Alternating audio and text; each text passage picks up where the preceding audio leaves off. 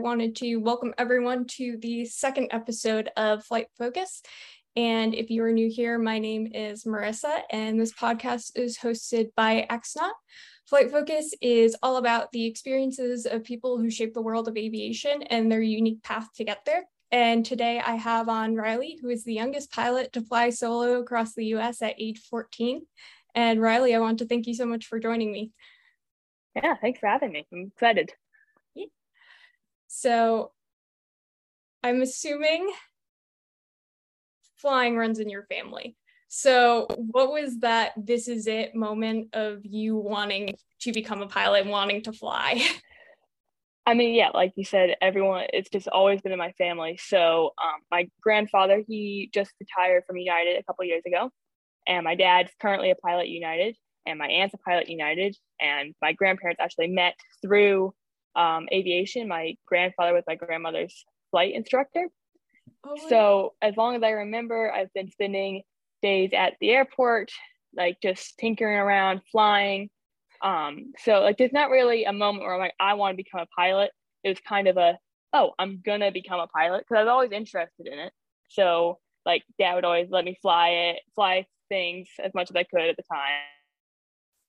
So did they teach you any of like the mechanics? He was letting me play with it. Sorry. Oh, sorry, you cut out what again? You're good. Did your family like teach you any of the mechanics and like how to do oil changes and things like that? Well, my dad's a mechanic as well, so he has his A&P. So he was when we lived in Maine, we owned a multi-engine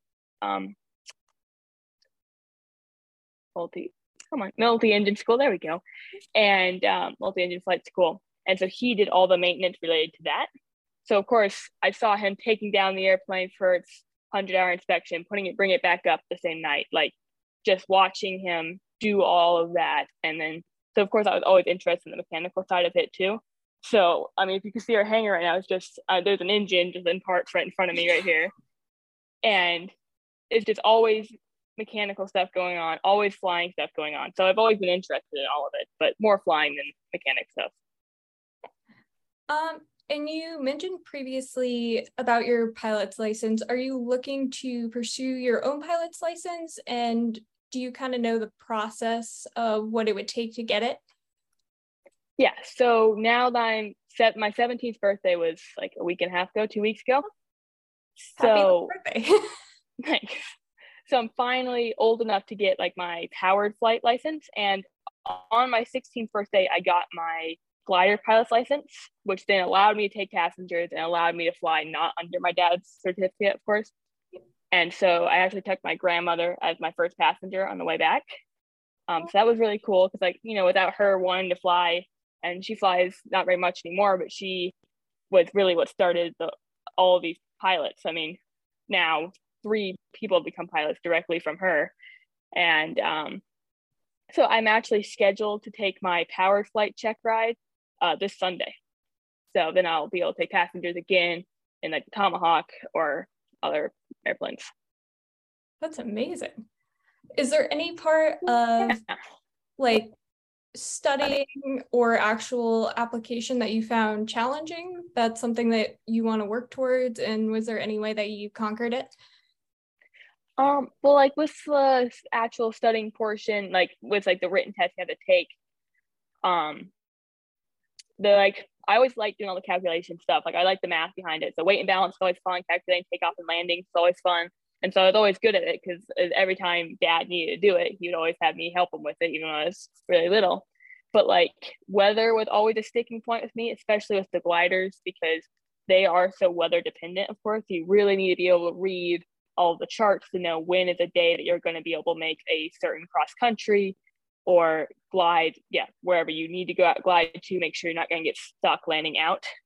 And so weather just never really made sense to me very much. So me and dad just really worked at it. We got a online glider weather course as part of like the glider ground school we did, and just through time and like finally like seeing the application through a lot of our longer cross countries, actually like seeing the weather in front of us with what we saw in the charts and then seeing it happen, that really helped. So I mean, I'd still say weather is a weak point, but I've been working on it. Okay. And for your cross-country flight, were there any challenges with that? I feel like weather might have been part of that as well.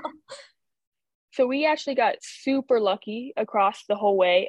Like we did it really safety focused. We built in like a day or two of rest towards the end, and we didn't have anything that we were planned to stop for. So at one point we had to divert into a airport right outside St. Louis because of high winds at where we were going to land. They just were above what the glider could handle. And like we had pre-planned that diversion. Was already signed off for it in my logbook because we knew that that could be a possibility. So because we did so much flight planning, that was really no big deal. I got the weather, but there's me, my dad, and then a family friend flew. So it's the three of us in 3 airplanes. And so I got the weather. I'm like, oh, the winds are pretty high. Dad looked and got the weather from our pre-planned alternate. And they're like, oh, weather's fine here. And we went and landed there. And it's fine because, we had no plans. We had no pressure to go to the other airport, which is really like what you want. And then like other time we hit bad weather, like in Santa Fe going in, the winds were pretty high, but right down the runway. So they weren't really outside what the glider could do. And our home airport right here has really bad winds all the time. So I was really crosswind proficient, and that Dad said he's going to give me one chance, and I got it down and didn't have to go around. Then we do it. Otherwise, we divert, they'd take back off and be fine. But yeah, it got down. It was a fine, perfect landing. So it worked out. But due to those high winds in that area, we had to leave later the next day to fly to Kansas. And because we left later and weather, that meant all those mountains were creating all that lift. And so since the glider with its 50-foot wing, it really does poorly with turbulence. So I was getting shaked around. Of course, they're in the big 6-seater twin Baron just doing circles behind me. And I'm like, ugh. And they're like, Dad, we might need to divert because the glider, it has to slow like 30 knots down in any turbulence, which is just because of its wing. Like normally cruise at like 110 knots. We just left the engine on the whole time. We prefer to go 110 knots than 50 knots.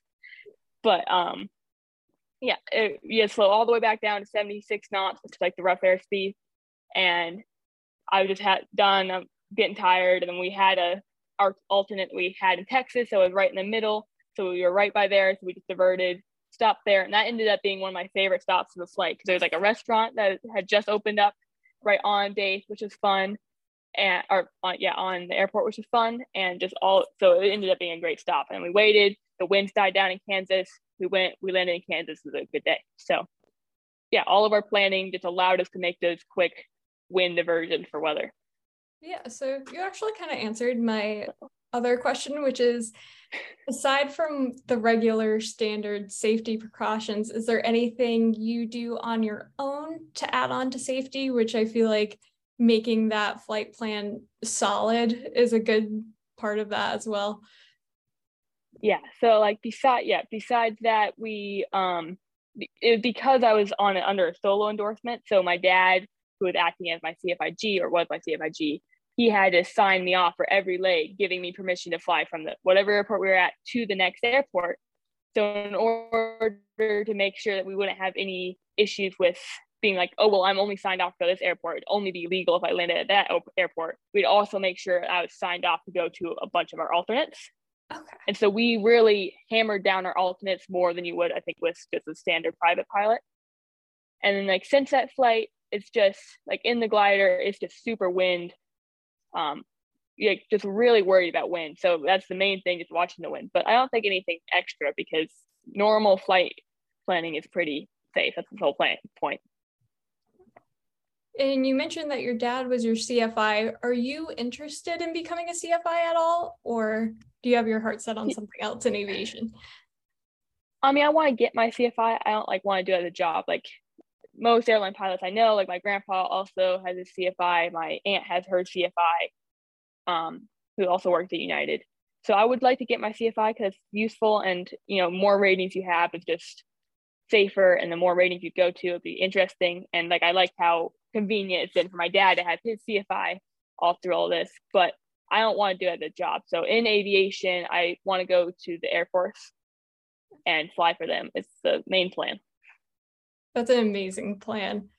I live near a military base, and to see all of those pilots fly in and out is just incredible, and it looks so exciting every day. But what is your favorite plane to fly, or one that you would like to fly if you haven't already?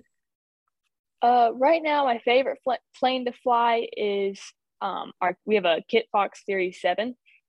So they have big old 29-inch tires, which, are kind of ridiculous in that little airplane, but it's super fun and it's slow and loud, but it's a tailwheel, and I really enjoy tailwheel. So that was kind of like the next step after we had the glider for 4 years. I got my license in it, and we're like, okay, well, we can either lean more into the glider side of it and do more gliding, or move on to a different part of aviation. So we decided to move on, and we sold the glider and we got that Kit Fox. And so I got my tailwheel endorsement. I soloed that, and then we've been doing a lot of bush flying with it. So we live right here on the Salinas River. So there's some good sandbars to go land on there. We've gone into a bunch of different grass strips. Just this past Memorial Day weekend, we took it into a grass runway, or I took it into a grass runway in Columbia, and we camped there for the night. And so, I really like the versatility of that. And I can't think of an airplane that I'd rather fly, besides big military jets, but I don't have a concrete idea there yet. Yeah, and I feel like once you get in, you'll be faced with so many different options. You kind of get to do whatever you want, which sounds pretty cool. Yeah. But I think that is all the questions I have right now. Cool. I wanted to thank you again for joining me on the second episode of our podcast. Oh, and one more thing. If anyone wants to reach out to you, if they have any questions about what you do, what is the best way to contact you? Probably a DM on Instagram, because I'm on Instagram and YouTube kind of at RiseXFlies. Okay. And so that's the best way to post all the flying stuff there. So okay, perfect. And I will leave your handle in the description once it's up.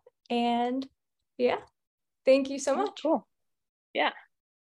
All right, that brings us to the end of today's podcast. If you guys have any comments, suggestions, or any topics you want to see in the future, be sure to reach out to us at Xnaut Solutions on Instagram, or you can reach out to us directly through our site, xnaut.com. I hope you guys have a great rest of your day, and thank you for tuning in.